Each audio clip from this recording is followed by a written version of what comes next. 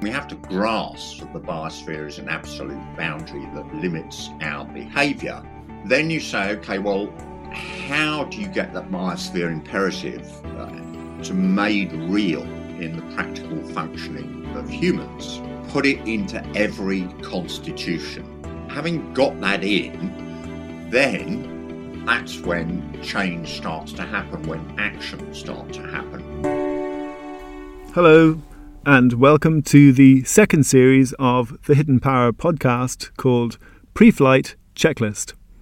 It's a useful analogy which we are using to think about getting the best out of our little lives on Spaceship Earth, using something that profoundly impacts our lives but none of us ever really see, a constitution.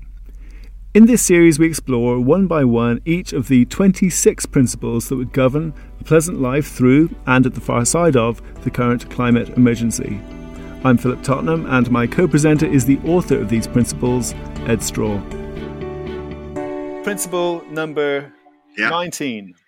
Beneficial change most often results from working with the affected population through the medium of STIP, or systems thinking in practice. Right.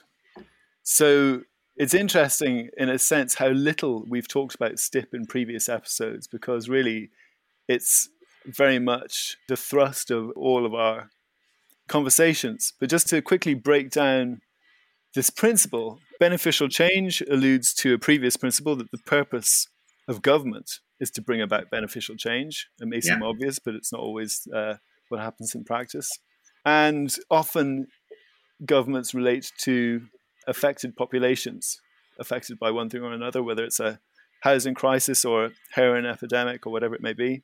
The medium of STIP, well, we're talking about systems thinking in practice. Again, we're talking about first and second order cybernetics, so that's the systems of things feeding back and changing as they evolve. But then also the human aspect of that, which is people feeding back to each other and evolving their culture. And that's particularly where the in practice bit comes. So this word praxis, theory informed practice. So you can do plenty of systems thinking at a desk. You then take it out to wherever it may be, to the affected population, and you start applying it. And then you find in practice that with this particular group of people and this particular place, that in practice things may turn out to be a bit different. So this is precisely where its applicability has been taken up by the UN, the WHO, and the OECD, who are dealing with these incredibly, as they would say, wickedly complex global issues that have many and various local impacts and perspectives. Yeah. And for me, a part of this whole series is, the real hope is that such a global interest in systems thinking potentially serves to alleviate the problems that we're seeing this week, for example, in Canada with severe heat waves and all the other things that we know about with regards to global climate change and biodiversity loss. And it's just interesting quickly to refer back to the Skoll competition on systems mapping and the entries from around the world. And if I just read out a few of them, you've got the youth suicide crisis in India, poor plastic waste in Accra, Ghana, type 2 diabetes in Latino American communities, menstrual iniquities, problems with women-owned business in South Africa, adolescent pregnancy in Peru, youth homelessness in Vancouver, fake news on WhatsApp and female genital mutilation. So these are familiar themes in various places. And then you think about all of that and you think, well, actually, most of those problems are occurring in most places in the world.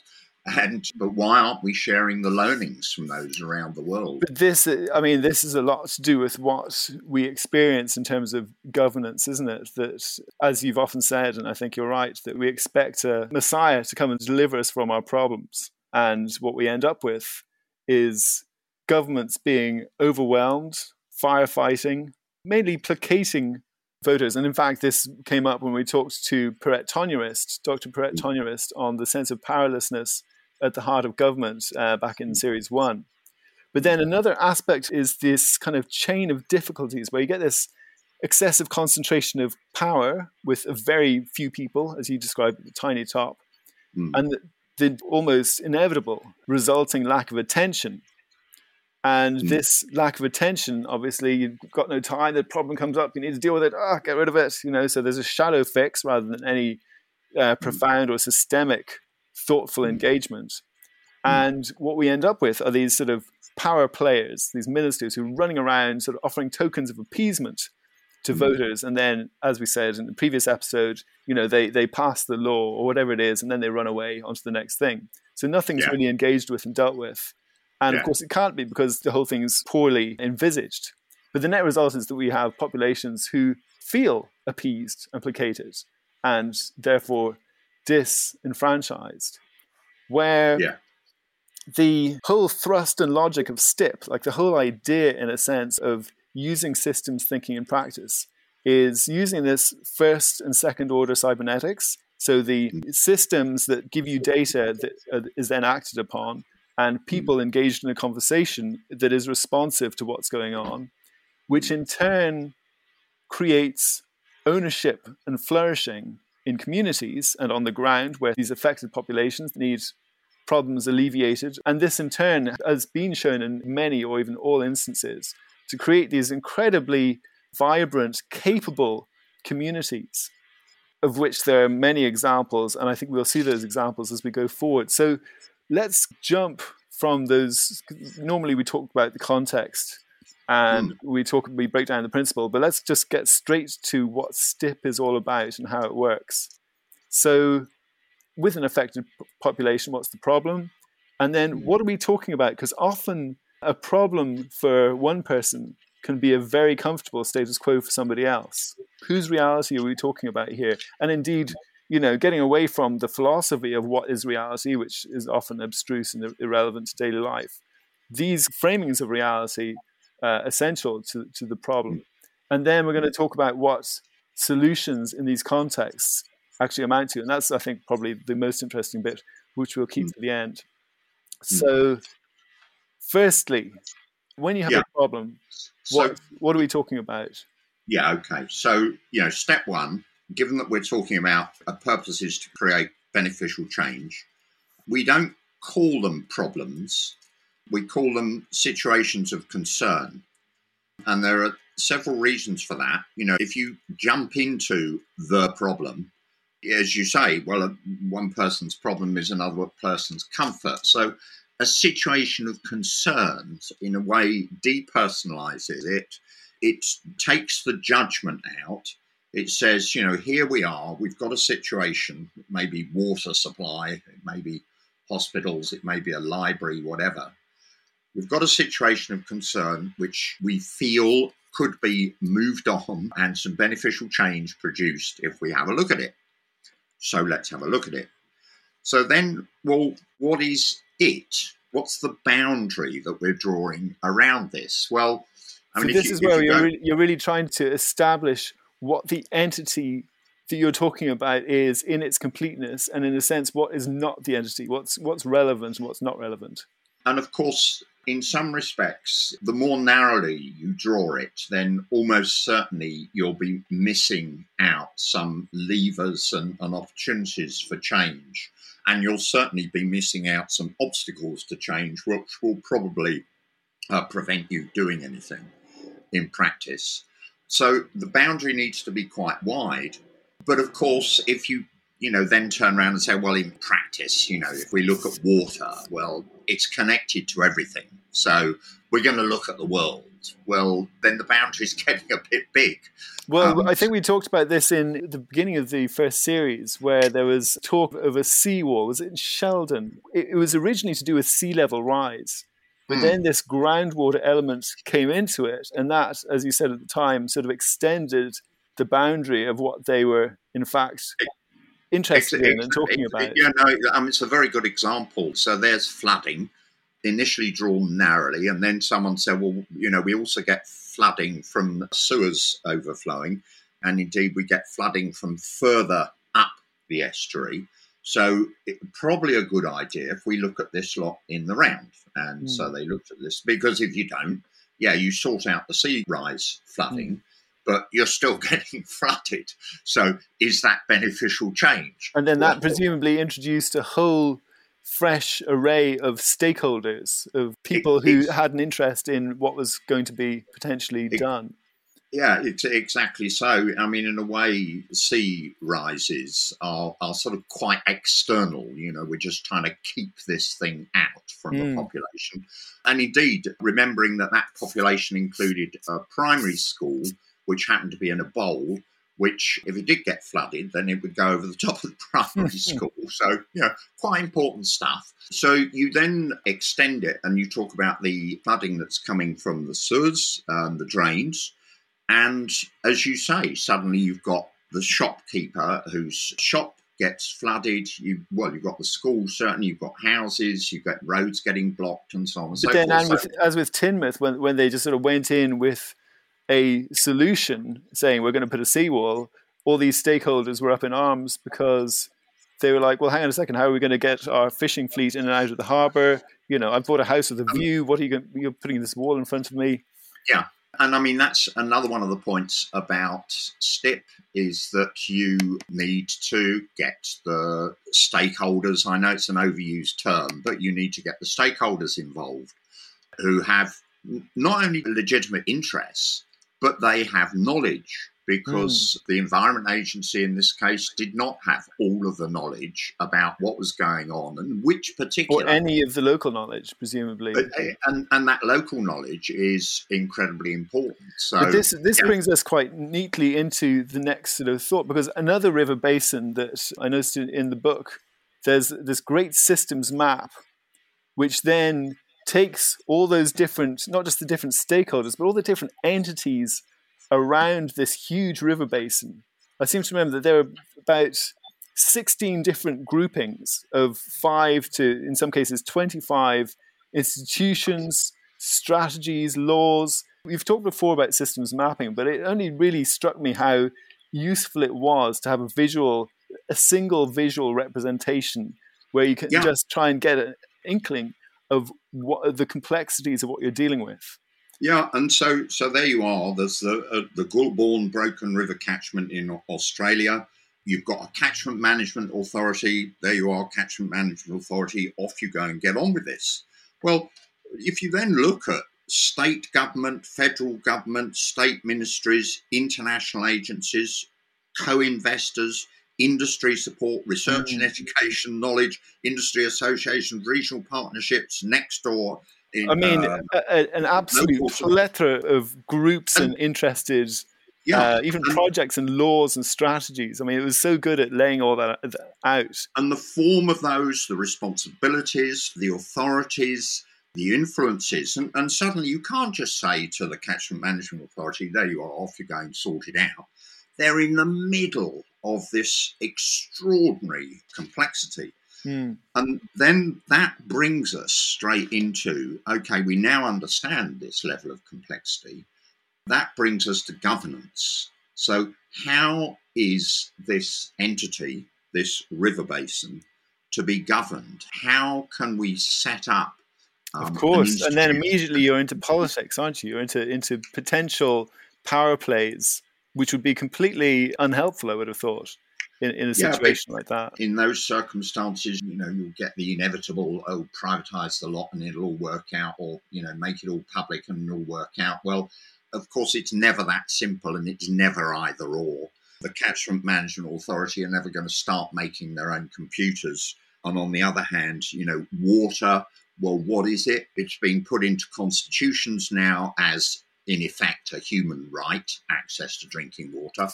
So that the notion that we're just going to toss that over the wall to the private sector is absurd. So politics, by and large, if it's engaging politically, is pretty much... but I think from politics, but we're kind of getting into framing. Just before we get off systems mapping, will we be able to post a link to that map? Yes. If we can get a PDF up somewhere that we could link to, that would be useful. Yes. There are many kinds and uses of systems mapping. I wonder, are there any other that you can particularly think of? Or is systems mapping really just any kind of visualization? No, I mean, systems mapping may sound like an incredibly complicated term.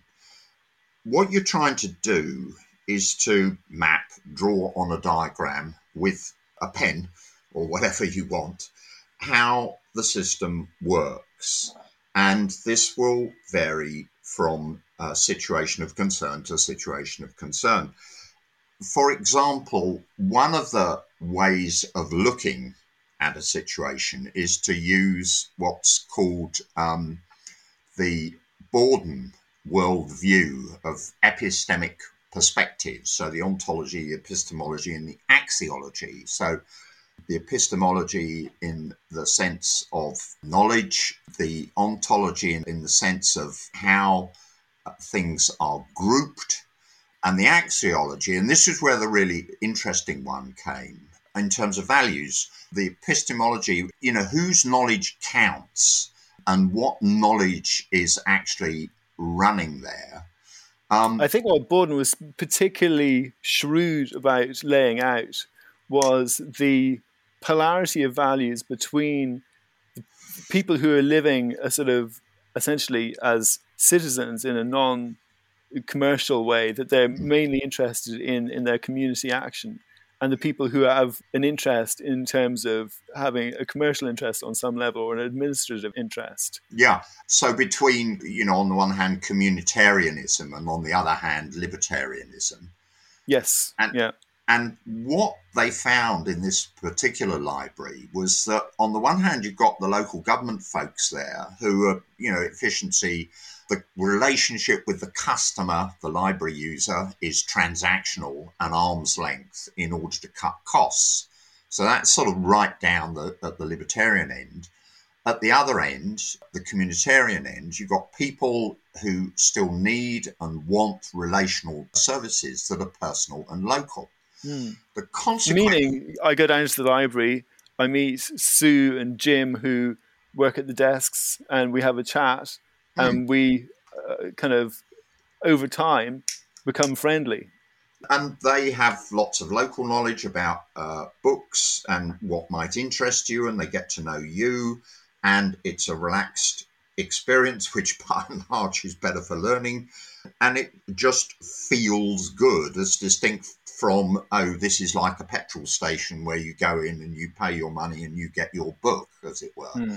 And the consequence of these two different sets of values running was that the staff in the middle in the library are stretched on a worldview rack, as it's called. Well, this is the particular genius, that model, is to show the predicament of those people that are stretched, because I think things are fairly obvious for the people at either end. Yeah, and so many staff in public services will have this experience where, on the other hand, they're being pressurized and managed and performance metric to be efficient. And on the other hand, they're trying to relate to people who want relating to and want understanding. So you can't run a community library on that basis. So that was a fairly fundamental part of the mapping in this case, to understand. There's a thing called a rich picture, which is an interesting way of looking at something. A rich picture is no more than drawing on a large piece of paper what is going on in that particular set of circumstances. So if we can just draw a picture of the library, we can draw a picture of the town hall, we can draw a picture of the library books coming in, and so on, the flows of money. But I suppose an interesting part of this, from we're talking about systems thinking in practice, or STIP, as a means of effectively bringing about beneficial change. Yeah. And a big part of STIP is the human side of it, the fact that people have to try and muddle through with these things. Yeah. And of course, it's incredibly important for people because our brains are highly adapted to visual representation.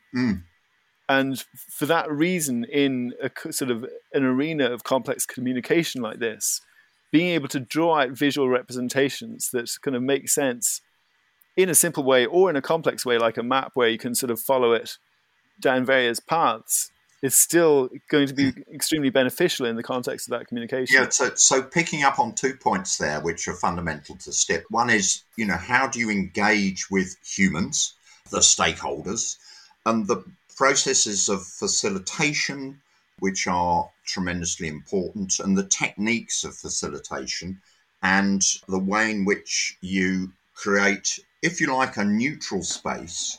I was going to say, it reminds me a bit of peace processes in various parts of the world. And the opposing world views being sort of reconciled, for example, in Borden's model. Or another thing that on the Shepton Mallet front that you might like to talk about is the SLIM heuristic, this graph that sort of showed how things might develop over time. And it seemed to plot social knowledge on the one axis against praxis progression on the other. You have a first state where perhaps social knowledge and praxis progression are at a minimum. Then over time, as people work their way into making this thing, in this case a library, work, both the social knowledge increase and the praxis, the theory-informed practice. People are gaining greater understandings of how to get things working better, so that you have a virtuous circle of ever-increasing praxis. And indeed, in Shepton Mallet, they concluded that the SLIM heuristic was particularly effective in focusing attention on stakeholding, institutions, and facilitation, in terms of the value of those things. Yeah. On the one hand, you've got to acknowledge, for example, if you take the stakeholders, well, a big stakeholder is Somerset County Council, which has kicked this whole thing off. Commendably, they accepted that rather than just close it, which a lot of councils would do, they accepted that if the community could come up with a new model that worked financially for them, then that would be fine. And principally, that's where you've got the politics. But then you've got the town council, 6 parish council, Friends of Shepton Mallet Library, and so on. And indeed, Michael Eavis, who some people will know runs Glastonbury Festival. He was a local stakeholder, in effect. So you're creating an environment where people can talk rather than people yapping at each other. Well, you'll remember the famous parish council video of sort of mutual abuse. Oh, yes. Yeah, I wonder if it would be fun to dig that out for the show notes as well. That was pretty, I mean, it was kind of awful, but it was pretty indeed, I think that was in Somerset as well. So it's just hideous, This is not that. This is a place where interest can be expressed, and my interest may be different to your interest. Well, we're talking about successful framing, being able to frame the situation of concern in a way that is palatable to all parties. Yeah. That's the thing that reminds me of a peace process, that you have these opposing worldviews, you've got this situation which isn't progressing in a way that's working for anyone, as in the library closes, but everybody has an interest in something working, and they find, through a reframing, they find a common ground. Yeah. And part of the reframing of the 34 libraries in Somerset County Council, 15 were to become volunteer-run community library partnerships. But actually, in Shepton Mallet, they went further than that, because going through this process of the rich pictures, considering what it might be, actually, most people voted for it becoming a community hub. So, if you like, we're extending the role, we're extending the boundary of what this thing is. And actually, in many respects, that was crucial to it becoming a success, because suddenly you've got more than just people locally who want to get a book out. There are people who want to use it for play groups and... or that they're lonely and they want to go and meet, a place to meet people. A meeting place. You could see that it could actually become a really good place. If you go back to Frome and the way in which the compassionate communities work that was done there, and the reduction in hospital administration. Right, which was all down to social interaction. Social engagement was the sort of key signifier of good health. And not just a signifier, but if you want to improve health, reduce health costs, then community engagement is the way to do it. You know, we've talked about the problem and whose problem it is and what realities people are dealing with.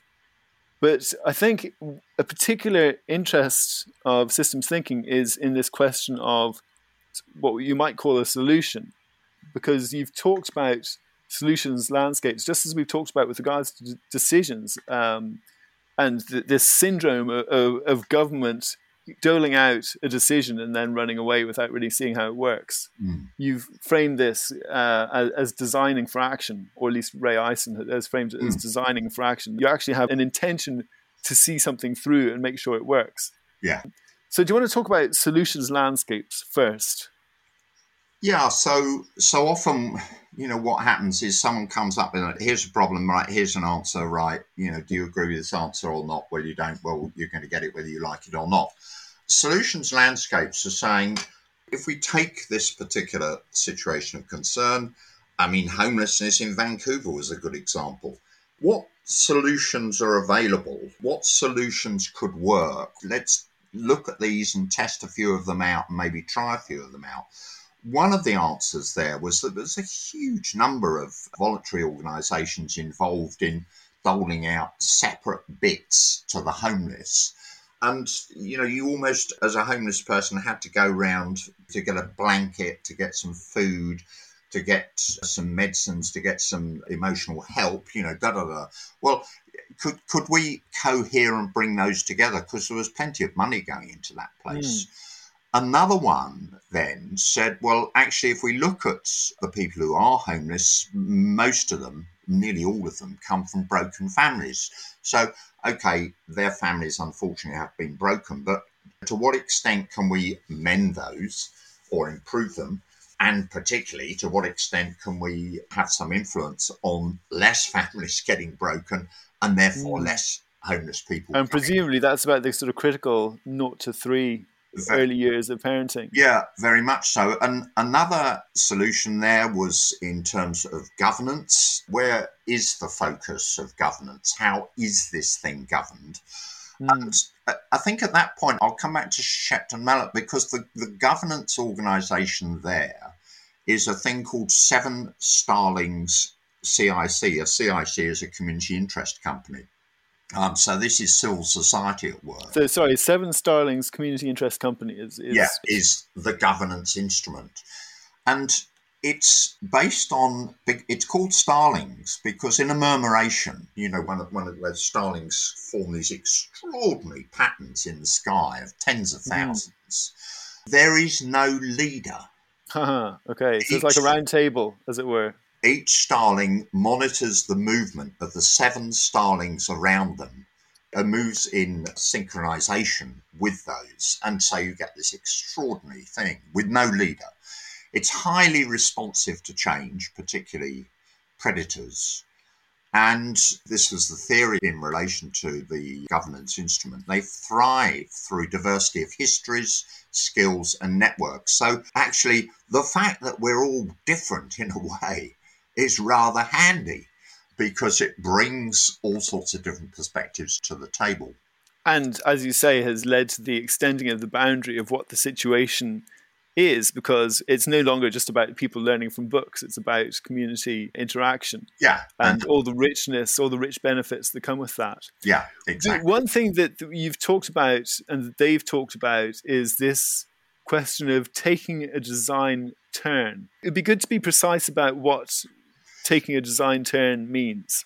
Again, it may sound like a complicated term, but it's not. You could look at it as sort of out-of-the-box thinking. Or, Edward de Bono died the other week, and, his different hats. So you're trying to get a fresh perspective. And, for example, one of the designers... So it's really bringing design to the equation at all is actually what we're talking about. Yeah, rather than it being the fairly random consequences of a whole series of actions stemming, in this case, from government, austerity, the behaviour of the Treasury, top-down edicts, local politics, national politics, the particular interaction of who doesn't like each other in the officers and the members on the council, etc., etc. It's sort of standing back and saying, look, let's design this thing. Mm. Let's actually, rather than throwing up the house, and we'll all sort of pile in and do a bit and clamber around. And so the designing is really is in fact the systems thinking in practice. It's bringing the process of thinking this whole thing through carefully and deliberately and inclusively in a way that everyone's sort of moving in concert towards an eventual outcome that fulfills the designs of all the various people involved. Yeah, there is hanging on the end of this political power, which notionally resides with people. But what they found at Shepton Mallet was that STIP was hugely helpful in people understanding where they were in their situation and working to address the worldview rack, which then led them to the point that a holistic, contextual, communitarian practice, to go back to Bowden, is challenging but possible.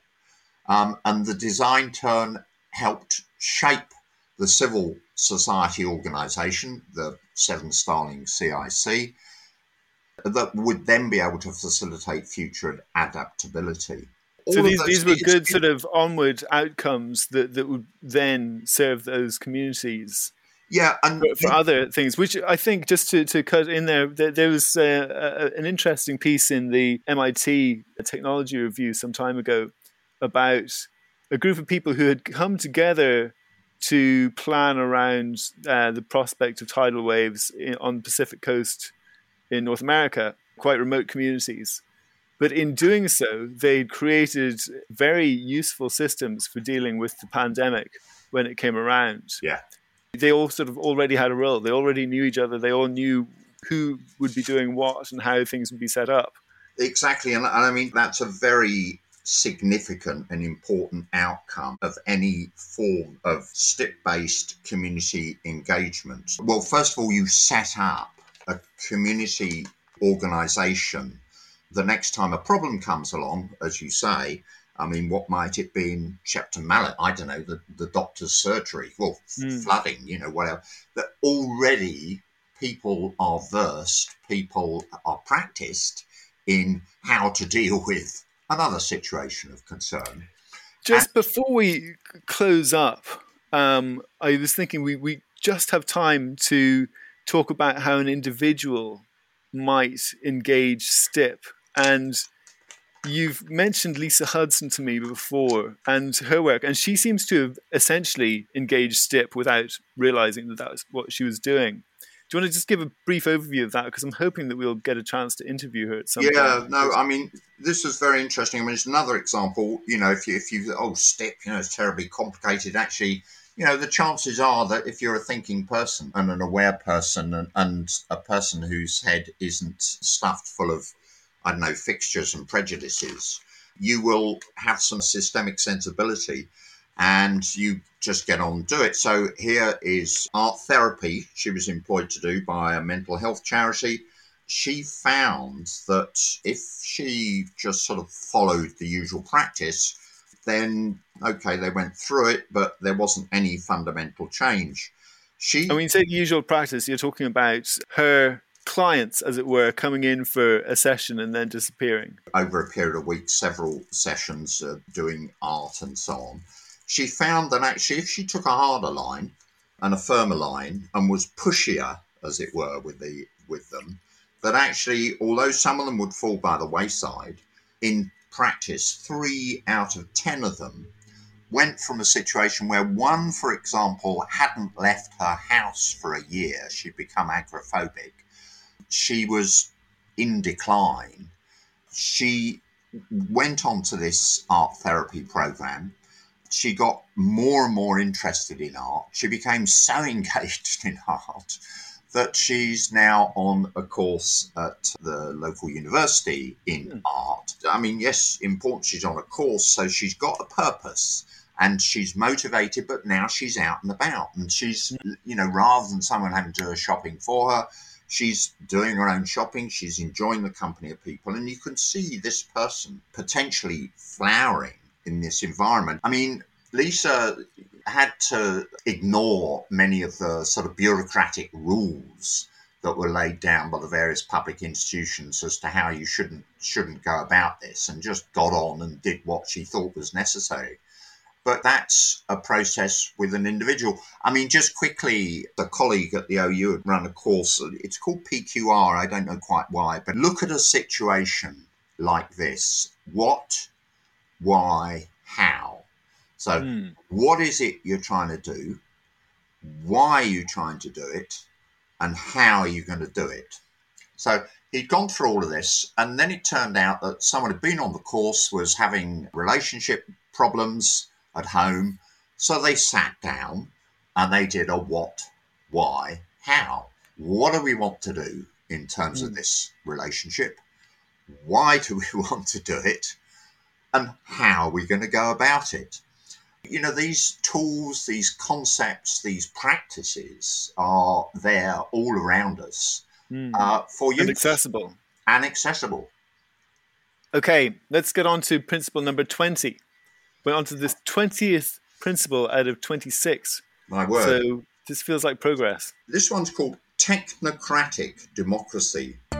Government designs for action shall be disciplined through their vetting. Brilliant. Look forward to it. Thanks, Ed. Great. Thanks, Philip. See you next week.